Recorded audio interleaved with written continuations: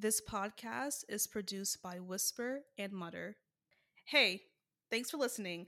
I am conducting a research project of sorts. I am surveying you, my listeners, to learn more about you. This quick, anonymous survey will help shape the strategy, production, distribution, and sponsorship of the podcast. Can you please visit yizzyresearch.com to take the listener survey? Thank you very much. I appreciate it. Now, on to the show. I conducted a crude analysis of 12 associate UX researcher job descriptions, and I am going to share what I found with you. Interestingly enough, it took me about 9 months to collect these 12 job descriptions from Indeed, Simply Hired, and LinkedIn. You're listening to the Yizzy Research Podcast, the podcast for people who research people. You are listening to the voice of your host, Imani, UX researcher at and founder of the UX research company, Yizzy Research. I help organizations understand their users, and I coach aspiring and practicing UX researchers in their career journeys.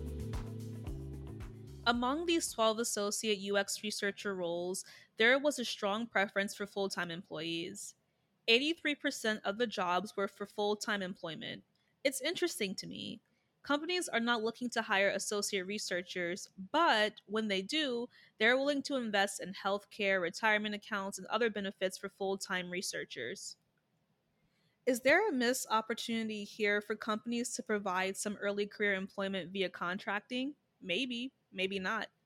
As someone who is an independent researcher working on contracts exclusively, contracting is better suited for researchers with some experience. Contracts often require the contractor to scope research projects from end to end, and junior researchers may not have this confidence yet. But there are some junior researchers who could excel on a contractual basis. Either way, contractors may not get the same level of support that full time researchers will. When doing this crude job description analysis, I noticed that there was very little implicit or explicit mention of mentorship. To be fair, a lack of mention of mentorship on a job description doesn't mean that there won't be any mentorship on the actual job, right? Only one of the job descriptions explicitly mentioned mentorship. One job description from a major data company reads, while your role will be to support our agile teams, you won't be alone. In addition to collaborating with other early career researchers, our more seasoned UX researchers will be there to guide and mentor you so you aren't overwhelmed. End quote. I wish this was on every job description for every role, even beyond UX research. It's unfortunate and disturbing that this explicit assurance is uncommon for these entry level roles. So, not only are these roles hard to find, but once you find them, there doesn't appear to be a lot of support. If you're trying to break into UX research, how do you navigate this conundrum with grace and strategy? Here are 4 tips. Number one, be patient and acknowledge that this is the nature of this career path. It's not necessarily you. Number two, define mentorship for yourself. Is mentorship getting reassurance with research planning, research moderation, and synthesis? Or is mentorship getting professional development advice? Or is it something else altogether? Before seeking out support, you need to have a clear idea of what you're looking for. Number three, leverage social media and online communities. If you use LinkedIn or are on Slack, consider posting a solicitation to ask for the type of mentorship you need. Don't be shy.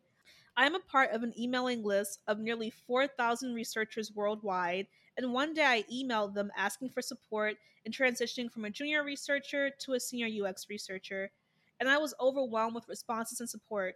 If you need help, just ask. Number four, if you are approaching someone, especially a stranger, to ask them to review your research plan or synthesis report or presentation, please be aware that it's a big ask. Everyone has a full and complex life that may not always allow for them to mentor you.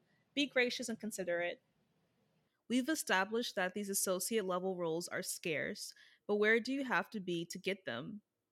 About 91% of these roles were in the United States, 25% were in New York City, 25% were in the Bay Area in California. The remaining 50% were in Massachusetts, Texas, North Carolina, Georgia, and Michigan.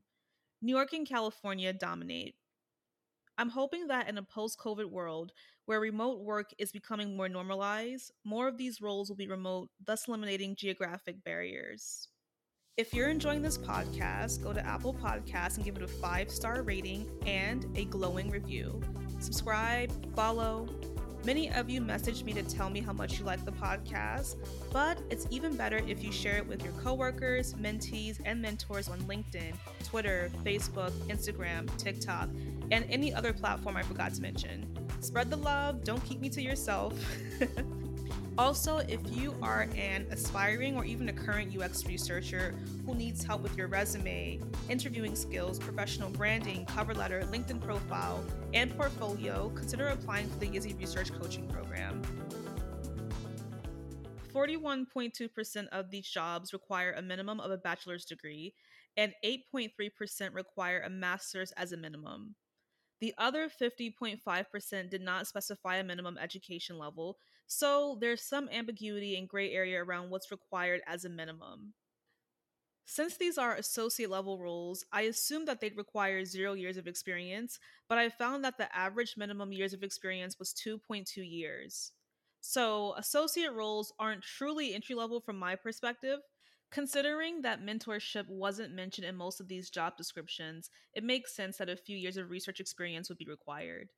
One insurance company requested an associate UX researcher who had, quote, 3 to 5 years of relevant work experience within user experience, human computer interaction, applied research, and or product research and development, end quote. While a food tech company wanted a researcher who had, quote, 1 to 2 years experience in a product, research, or design role, bachelor's degree in human computer interaction, communications, sociology, anthropology, or related field, or equivalent practical experience, end quote.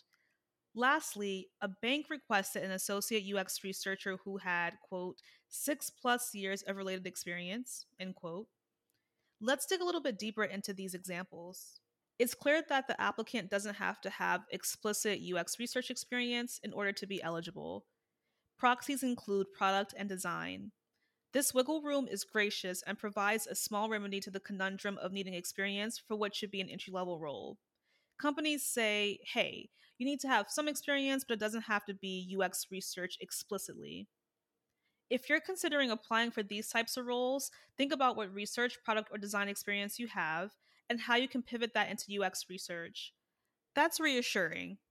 In terms of skills and methods requested, usability testing, survey research, and statistical analysis were the top three most requested. I was surprised to see that statistical analysis was a popular desire because these roles were not marketed as quantitative research roles. Statistical analysis is complex and it's not something that most UX researchers know how to do. So I'm curious if some of these companies needed a data analyst or data scientist or market researcher and didn't realize that's what they actually needed. Or perhaps they're unaware that quantitative UX researchers exist and would be a better fit. Who knows? I'm not surprised that usability testing and survey research would be popular. Both are simple enough for researchers to do efficiently with little oversight. There are definitely best practices for both, but common sense, a strong intuition, and Google will get researchers very far. Usability testing is a classic UX research method, and it's good for researchers to cut their teeth, but it doesn't allow for a lot of creativity. Do entry level researchers sacrifice creativity when starting out?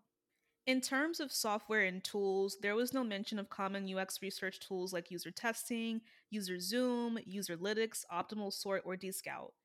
Qualtrics was the most common software mentioned, which reinforces the popularity of survey research. I was surprised to see tools like Sketch, InVision, and Figma listed, since these were UX researcher, not designer roles. If you're interviewing for an associate level UX researcher role, which questions should you ask the interviewers?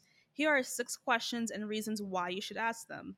Question number 1: is there an expectation for this researcher to design as well? The rationale behind this question is to determine if this role is purely research or not. Question number 2: is there an expectation for this researcher to have strong statistical skills? The rationale behind this question is to determine if this role requires strong quant skills. It's also asked to determine if this company actually needs a data analyst, data scientist, or even a statistician. Question number 3: are there other and more senior UX researchers on staff? This is a good question to determine if you'll have support and mentorship. Question number 4: Why hire an associate UX researcher now? This is a good question to understand the company's priorities and how they view UX research. Question number 5, why not hire a senior UX researcher? This question helps you understand if companies understand the investment younger researchers may need. Question number 6, and this is more so if you're applying for a contract role. What's the likelihood of this being converted to a full-time role? This question is good to ask to see if there's a long-term plan for you at the company if you're interested in that. In this episode, I analyzed 12 associate UX researcher job descriptions. When applying for any role, it's important to break the job description down section by section to fully understand what the company is requesting. Are you a good fit? What questions should you be asking during the interview process? If you miss anything, visit yizzyresearch.com for notes from this episode. Thanks for listening. Don't forget to take the listener's survey on yizzyresearch.com. Give this podcast a 5-star review on Apple Podcasts, and follow Yizzy Research on Twitter and LinkedIn. We'll chat soon.